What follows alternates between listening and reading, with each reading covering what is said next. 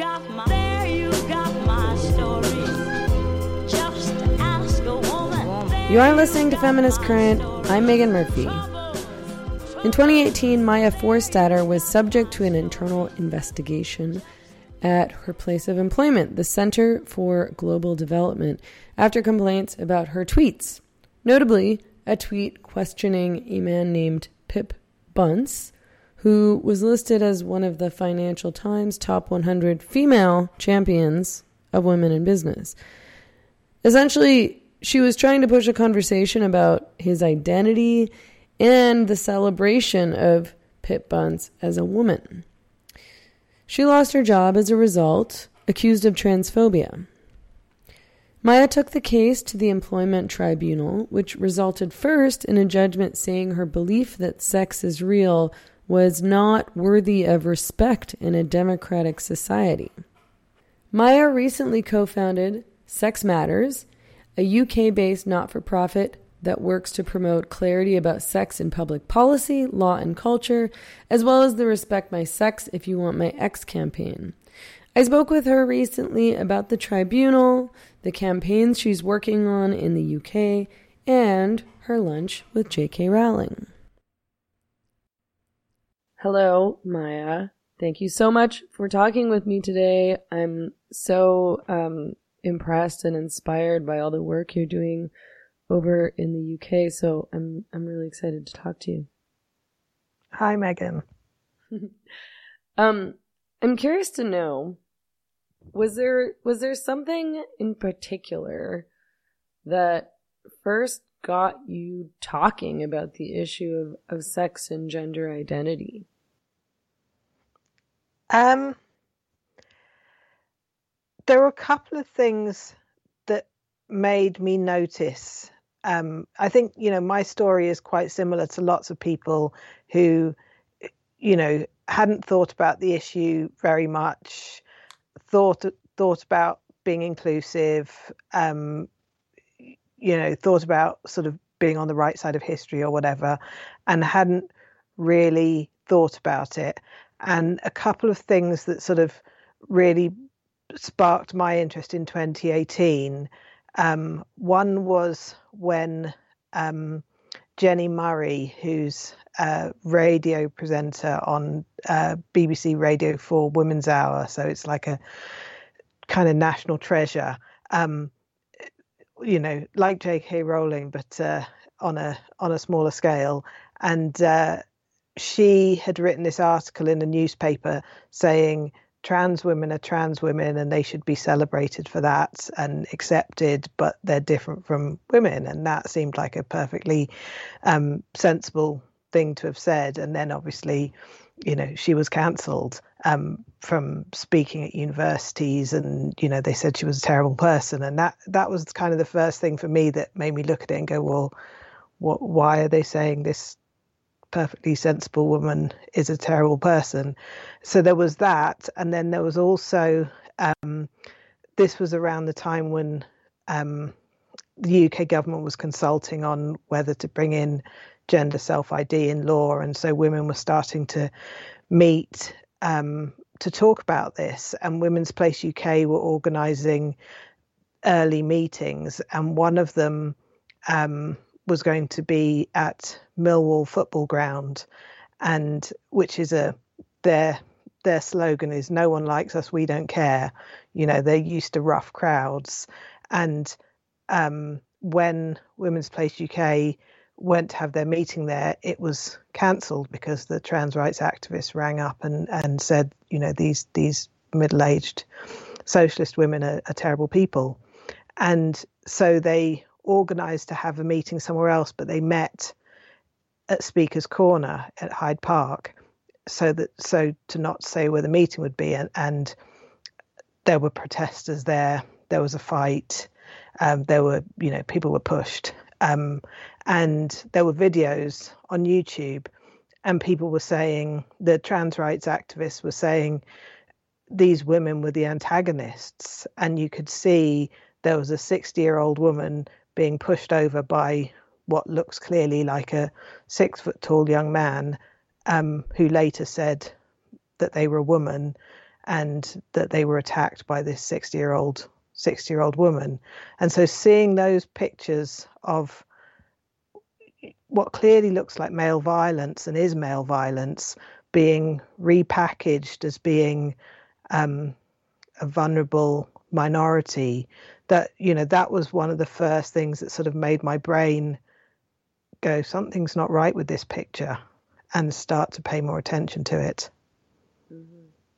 And you said something that caused you to lose your job in relation to this subject. Can you tell me what happened there?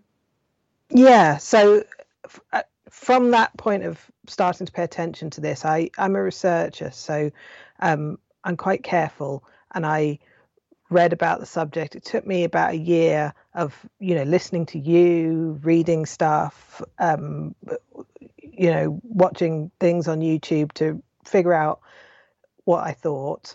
And then I decided to start tweeting about it. I was working as a researcher at a think tank, and the government was doing this consultation. So I tweeted, there is this consultation about self-ID. I share the concerns of Fair Play for Women, which is one of the grassroots groups that was organising at the time.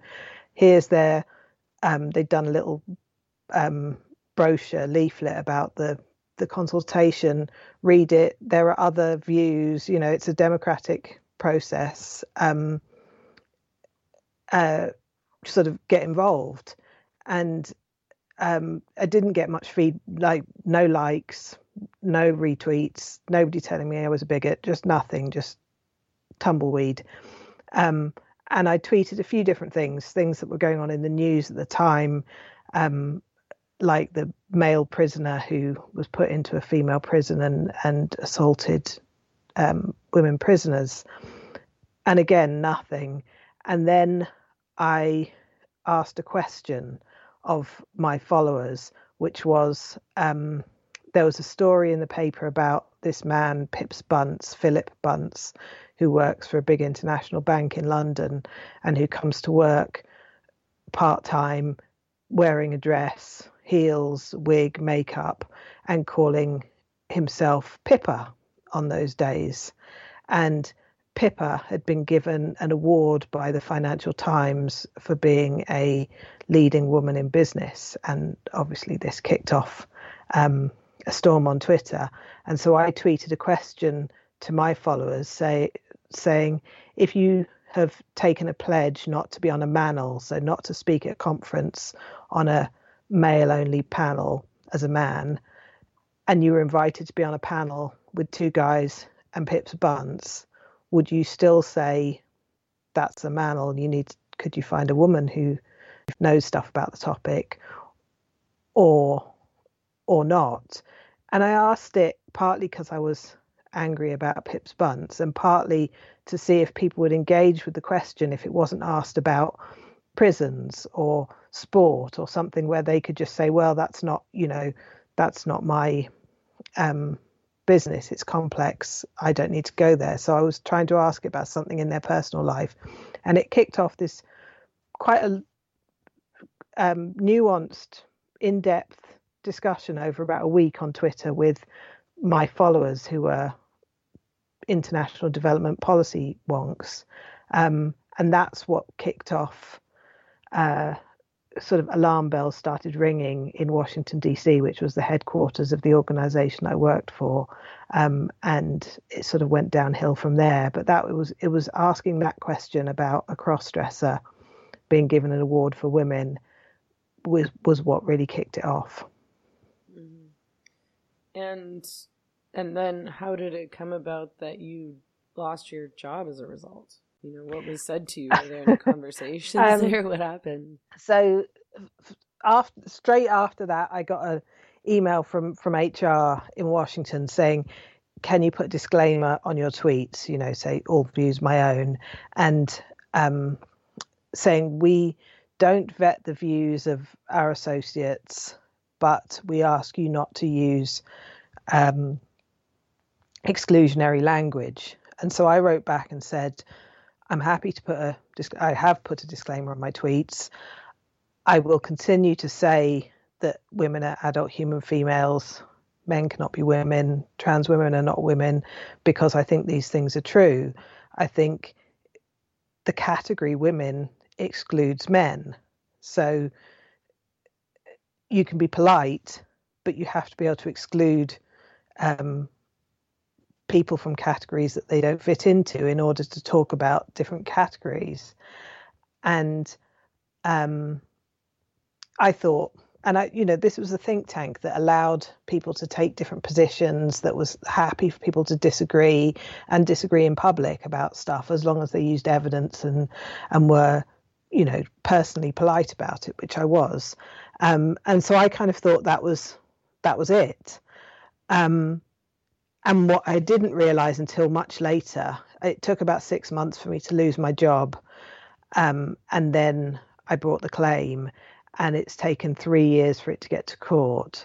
And in that process, you get the disclosure of all the emails you didn't see at the time. So over the past year, they've sent me all these emails. So now I can see what happened after that, which was there were whole rounds of discussion about the problem of Maya because I was talking about this. But at the time, I didn't see any of that. I was kind of blissfully unaware. And when you did lose your job, what was it that you were told? What was the reason for that? Did it seem like there was anything justifiable in there? So towards the end, my employment situation was not straightforward. I wasn't a full-time employee with a standard contract. I was a visiting fellow, and I also had consultancy contracts. So I had this slightly messy, kind of gig economy thing going on. And my visiting fellowship was due to be renewed, and I'd also been working with the organisation to raise funding for a new big project, with the idea being if we were successful in raising the funding, I would be hired to do the work. And so when that funding came in, that was when they told me, oh, we're not going to give you a job to do the work, but we'd like you to stay on as a visiting fellow and continue as a consultant, but we're not going to hire you as staff. And then they said, oh, we're not sure we want you to continue as a visiting fellow. Some people have raised concerns about your tweets. And then finally, they took away the offer of remaining as a consultant. So they sort of took away the job piece by piece over the period of 6 months. And at the same time, they had commissioned an investigation of me by a consultancy, which at the time I had understood this was a diversity inclusion consultants that were doing training for the organisation. And I had understood it that they were trying to work out a policy on academic freedom. How do you accommodate people with different views in an organisation, sort of using me as a case study, but not investigating me. But when I saw the report, which I didn't see at the time, I didn't see until much later on in the court case, these people had, they just looked at my views and said they're bigoted and wrong.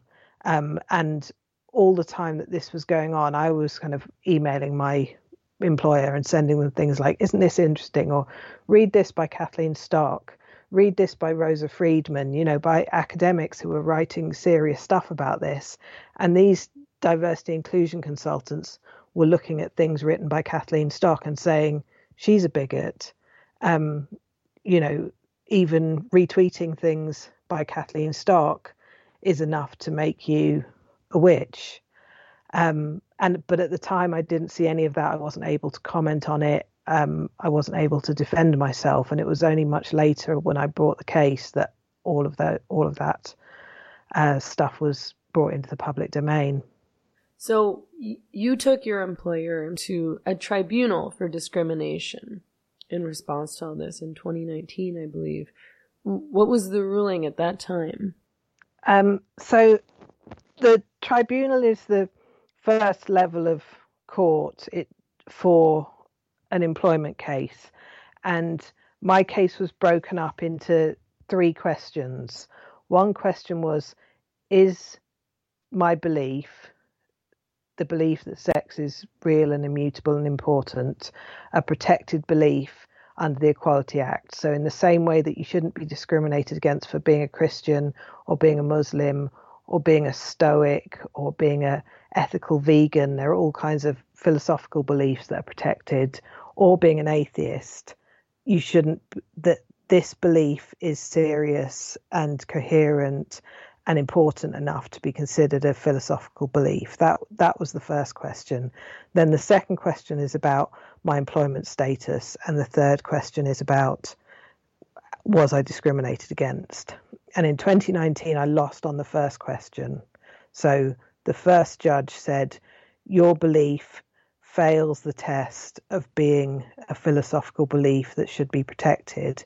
And the reason why he said it failed was because it destroys other people's human rights and is not worthy of respect in a democratic society. And so that meant he was putting that belief, that, you know, really ordinary belief about sex, on par with something like being a Nazi or a fascist, because those are the kinds of beliefs that are not protected. And this judge put my belief on that level and said, therefore, the belief is not protected, which means it should be open season to discriminate and harass people with our belief. And at that point, you appealed. Is that right? Tell me what happened after that. That's right. So, yeah. So what happened the day after? So this was December 2019, and the day after that, J.K. Rowling tweeted. So, and then all hell broke loose in my world because the tribunal case was quite small. It had been crowdfunded. It had attention from feminists in the UK who'd put money up for it, but it hadn't really got massive attention. And then the day that J.K. Rowling tweeted about it, it got international press attention, and I've been sort of harassed about it ever since. So that was what happened straight after, and then I appealed, put in the appeal, and then COVID happened. So then the courts got very slow for a while, and the appeal wasn't heard until 2021 in the spring. So what's happened to J.K. Rowling ever since is all your fault. Yeah, basically. Did she get in touch with you at all before or after that? Afterwards she did, but not before. So when it happened, I mean, you know, obviously I was gutted when I lost, and I remember, you know, I was sitting there, I had some other work on, I was trying to concentrate on kind of getting on with my life, and someone WhatsApped me this screenshot of J.K. Rowling's tweet, and I thought they'd made it up. I thought they'd like photoshopped it to cheer me up. And then, you know, I looked on Twitter and there it was, gathering thousands and thousands of likes. But it just completely dropped with no warning and no idea that she was going to do that. Mm-hmm. And when you appealed, what was the result? I won. Yeah. So that was in basically. So I won that bit. And but what like and then but I think sorry, finish your sentence. I'm sorry. No, I was just gonna say, so that was in June 2021, and that was, so I won that the belief is worthy of respect in a democratic society, and that, because it's an appeal, it sets a precedent. So it then means that other people who share the belief are also protected against discrimination and harassment. So that was really important. Mm-hmm. And in the appeal, you don't get to, in the first tribunal and in the most recent tribunal, I was a witness. They asked me questions. I say what happened. But in the appeal, the claimant, me, you don't get to say anything. You just sit there and watch it, and people talk about you. And so the lawyers for the other side said I was a terrible person and my views were on par with Nazism. And my lawyer said that they weren't, and they were protected by freedom of belief and freedom of speech. But it's a very odd thing because you just sit there watching people talk about you and you can't say anything. Yeah, that sounds really, really frustrating. What was the impact on your life when all this was going on? How did this all feel to you? I've been kind of living with it for 3 years now. It's been a roller coaster from the first part, losing my job took 6 months and I was isolated. That was nobody knew about it. I was kind of trying to negotiate to keep my job. I didn't really believe that it was happening, that this think tank would fire me for saying a very ordinary thing. And so that was kind of the worst bit. And then when I lost my job, I tweeted about it. And I didn't know this, but there were feminist lawyers who were looking for a case, like who sort of thought that there would be a case like mine. They'd already thought about belief discrimination, and they were sort of waiting to see if there was a good case, and mine was a good case. And it was 8 days from when I tweeted that I lost my job to when I put the claim in. And in those 8 days, I made the biggest decision of my life, and I can't remember making that decision, but it happened. And then, since then, it's been kind of a roller coaster of lots of waiting, lots of stress, a few moments of high drama, and sort of gradual optimism. I'm feeling much happier about. I'm feeling very happy that I spoke up and that I was able to take this case, and that the state of the debate, at least in the UK, has shifted massively in the last 3 years in terms of us being able to talk about this, and politicians talking about it, and the media talking about it. And I'm quite proud of the role that my case has played in that. A lot of people will say that, for example, using correct pronouns, referring to a man as she if he wants to be referred to as she, is not really a big deal. Like, it's just a matter of politeness. It's sort of a harmless, nice thing to do. That's not the crux of the issue. Do you disagree with that? I do. And my kind of thinking about pronouns has shifted. My thinking about the whole thing has shifted from when I first started talking about this. So, when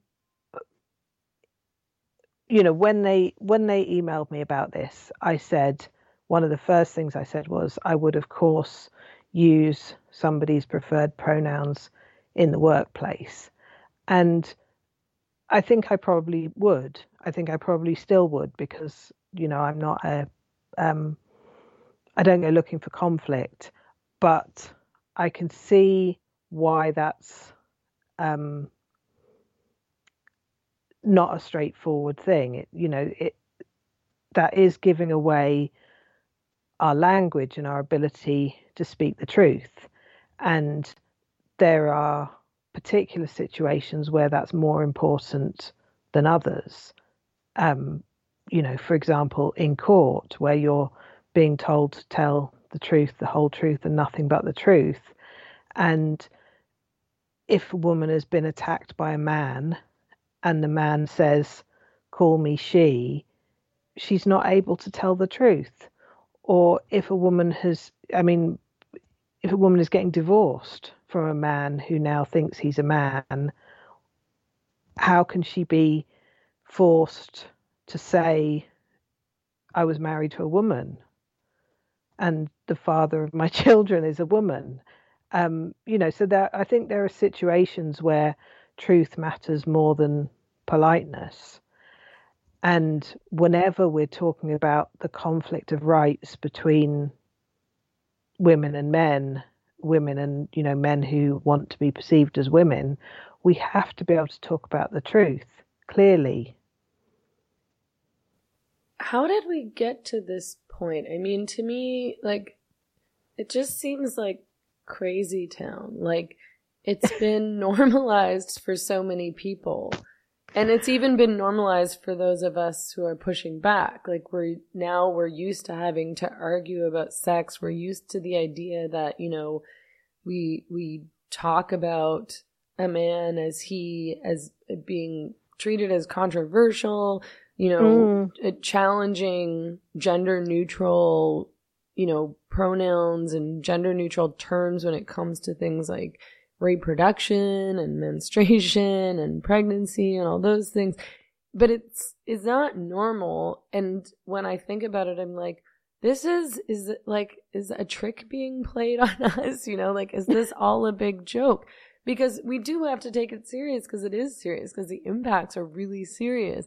But at the same time, it's completely ridiculous and crazy. Yeah. It's a massive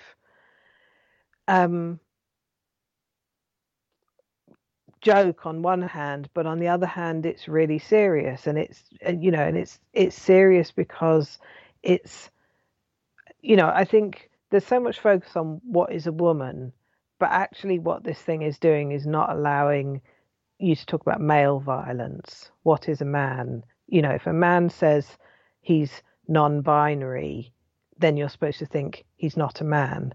But of course he's a man, and we have to be able to do pattern recognition. We have to be able to do risk assessment. We have to be able to collect data. We have to be able to talk about reality. So, there's that, and then there's that children are being sterilized and told lies and put on a path that is not doing them any good. So, there's that kind of really serious side of it. And then there's just all of the crazy that has been whipped up around that to stop people even talking about what those harms are. I mean, how do you think we got to the point where we believed or we were told that sex didn't matter? It seems like, of course sex does matter, but for a long time it was accepted and taken for granted that sex did matter. And now suddenly, within a matter of only a few years, really, we're supposed to pretend that there's no difference between male and female bodies, and yeah, that those differences don't matter at all in any context. Yeah, I think, on one side there's the sort of academic arguments about this, the queer theory, the sex is a spectrum, and all of that stuff, which should never have escaped from a small university department into the real world. And then there's people in the real world in practical jobs, doctors and nurses and teachers and retail and, everyone who's dealing with other people, who I think thought this is about being kind. This is about a very small minority. This is about, people with a condition that we don't really understand. And the thing to do is to be kind and to go along with what they want. But I don't think those people ever really thought sex doesn't matter, because, when it comes down to it, everyone knows how babies are made and who their mother is and who their father is and who they fancy, and all of that. And I don't think most people have really imbibed the queer theory academic stuff, apart from a small and influential group that predominate in, sort of elite institutions of the Western world, but most people are going along with it in terms of being kind. And so I think that, I've started an organization called Sex Matters because I think this is a obvious truth that has to be made speakable again. And it's not, it's stupid. It's a stupid thing to have to argue for because everyone knows that it's true, but somehow it's become unspeakable. But it's not that people really think that sex doesn't matter. Right. I mean, that's sort of a question that I've asked many times over the years. Like, do people really believe this? Because I don't think most people really, truly believe that sex doesn't matter. But a lot of people say that it does, or a lot of people act like it does, right? Or that it doesn't, I suppose. I don't know if they act like it does. I mean, they'll say it. People will say the words. People will say all kinds of things if it's financially and socially advantageous for them to say it. But I think the way people act is something different. I mean, people say the craziest things. You can't tell what sex someone is unless you've examined their genitals or done a chromosome test, which is crazy. We are evolved mammals. We're really, really good at spotting people's sex, and it's intuitive to use the pronouns that relate to a person's sex, which is why it's really hard to call somebody they or per or zim or whatever, because you do perceive someone's sex. And, if someone has transitioned and they've made a very strong effort to look like the opposite sex, you can kind of fool those systems. But just telling your brain to call a man they is really difficult. And it was interesting, I was looking back at the notes of my case, and the lawyer for the other side, that there's a couple of non-binary people who turn up in the case who weren't colleagues, they were just people on Twitter, and even the lawyer from the other side gets the pronouns wrong. Our brains are wired to see sex. So you founded Sex Matters. Can you tell me about that organization? How did you found it? Why did you found it? What's the purpose of the organization? Yes. So Sex Matters is an organization with a singular purpose to clarify sex in law and policy in the UK, focused in the UK. And we started it just over a year ago, launched it just over a year ago. There are a whole lot of organisations that are working, grassroots organisations that have sprung up in the last 3 years in the UK working on this. And there are left-wing, right-wing, feminist groups, LGB Alliance, which is a sort of breakaway from Stonewall, which is the big traditionally gay rights organisation, but has now become a trans organisation. So there were already all of these groups, but we thought, myself and the other co-founders, that there needed to be a group that was sort of the foundations, that was not that was for anybody, whether they're religious, non-religious, left, right, men, women, gay, straight. Everyone needs to be able to talk about sex for all kinds of reasons, freedom of speech, sport, fairness and safety, single sex services, and just the integrity of institutions. And so we wanted to do something that would just focus on that one issue and focus on the law and using the law and clarifying the law, so that we have to get to a situation where it's not dangerous and difficult and costly to say the stuff that I said and that you don't have to go through a tribunal. You know, this case has cost me 3 years of my life and about £250,000 of not my money. We can't have hundreds of people going through that. It has to become normal, safe, and straightforward for someone to say sex is real, sex matters, and particularly in their job, if they're a teacher or a doctor or a social worker or somebody who's, you know, caring for other people and the health and safety of other people, they have to be able to say, there's a difference between men and women. We know who men and women are, and we can treat everybody with respect, but we don't have to play make believe. And so that's really what we're trying to do, to make it safe for work. And you're also involved in this campaign, or I'm not sure if maybe you founded this campaign, also Respect My Sex If You Want My Ex.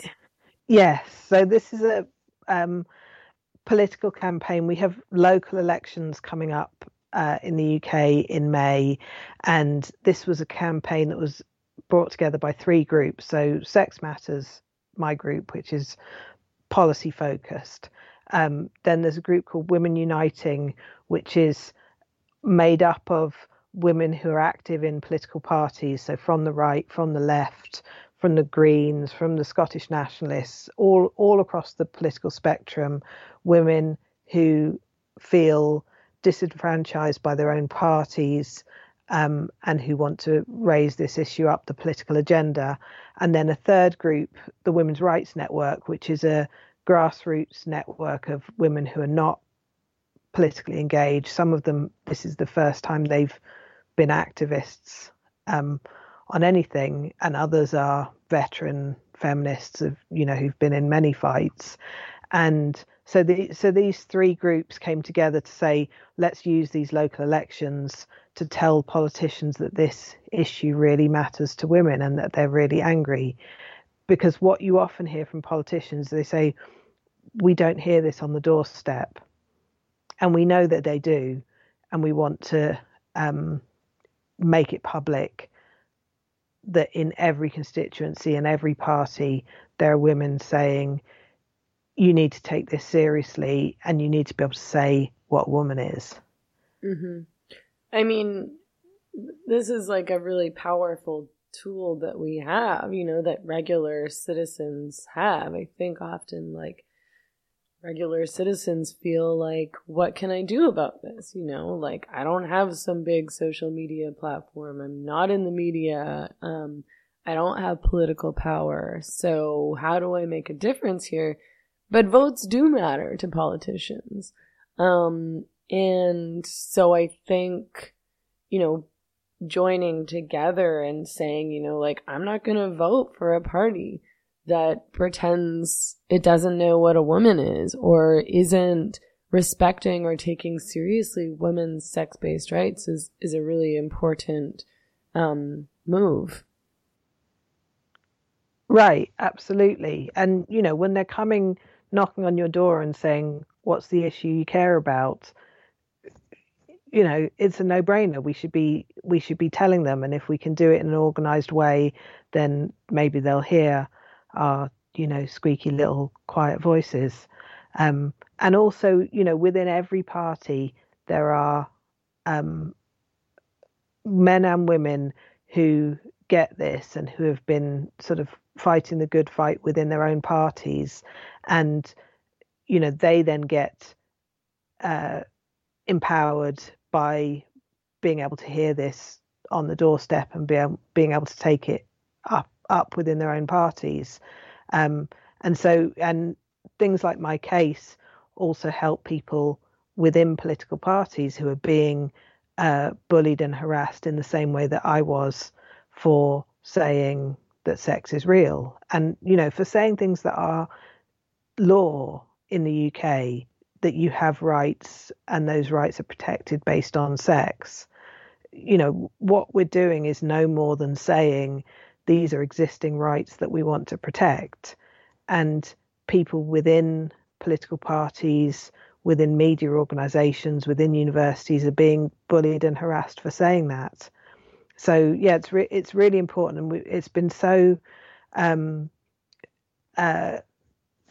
inspiring and enthusing, just to see so many women out handing out leaflets, doing stalls in their local high street to talk to their neighbours about this. And when you talk to ordinary people on the street, they get it. When you say, should girls be able to have sports that are female only, people get that.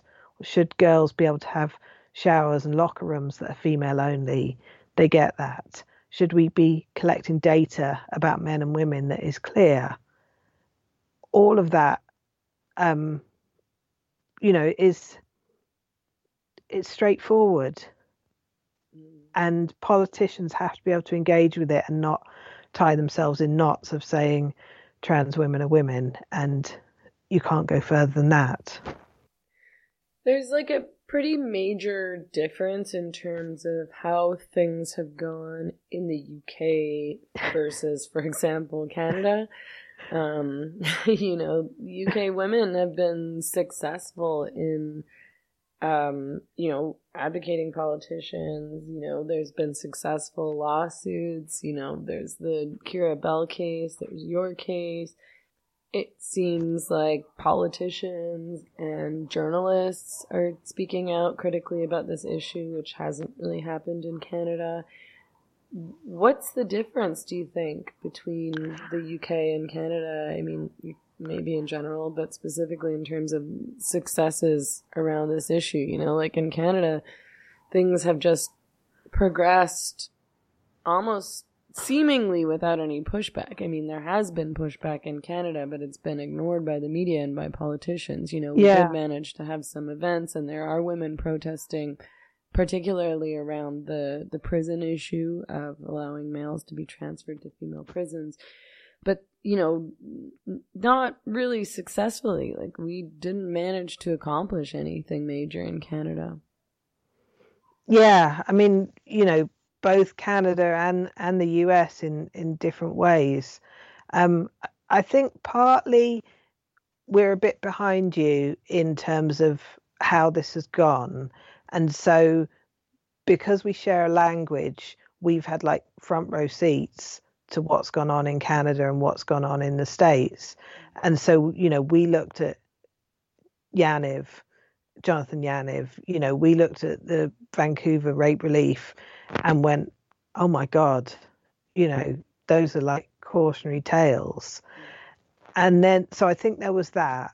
And then I think, we're just a much, much smaller country in terms of landmass. And so it was much easier for women to meet. And Women's Place UK has put on, dozens and dozens of meetings around the country, which have, covered most people could get to a meeting if they wanted. So that has sort of reached most of the geographic landmass of the country. And then certainly compared to the US, it isn't such a polarizing and polarized issue in terms of right and left. And I think, Canada also sort of defines itself as being not the US and not, the sort of morally superior North American country. And this has been seen as being the right side of history, both for Canada and the Democrats in the US, where, nobody on the progressive side could be seen to be having doubts about it. Whereas in the UK, the pushback has come much more from women on the left and from the trade union movement. And I think that's made a difference. And that's just, I guess it's an accident of starting points and the politics that was there at the outset. But I'm hoping that what we're doing is going to make a difference, and so, will sort of help you guys in terms of, if one country can push back against it and create a demonstration effect and show that, you know, you can respect people's human rights without letting go of reality, then maybe that can make a difference. And I mean, it's, you know, it's interesting to see the gender doctors, you know, in the US, Erica Anderson in the LA Times saying, I think this has gone too far. Mm-hmm. Yeah, it does seem like the tide is turning. Certainly more and more and more people are speaking out. And I guess I wonder if you think, you know, like, yeah, people are feeling bolder to speak out. People are challenging what's going on, particularly the issues of like women's sports. People seem to be challenging, and then what's happening to kids as a result of gender identity ideology, and like, you know, kids' bodies and lives are being destroyed because of this, because of these surgeries and these hormones, and it's really, really quite devastating. I guess I wonder, do you see the tides turning in terms of institutions? I mean, it's one thing for people to be speaking out about this and talking about it and publishing books about it, and it seems to be like it's starting to be okay to say these things that we weren't allowed to say 2 or 3 years ago. But the institutional capture is another issue. Do you see that changing? It's really, the roots go deep and the institutional capture is really wide. And I mean, that's partly why we set up Sex Matters, because we thought that, you know, you could see the tide is turning in kind of slow ways and quick ways, but it's not going to be over by Christmas. And we need to have our own organizations that are able to work at scale and, you know, and address the institutional capture. So deal with policymakers, deal with regulators, deal with the, in the UK, the NHS, the National Health Service is, you know, is a huge part of the infrastructure that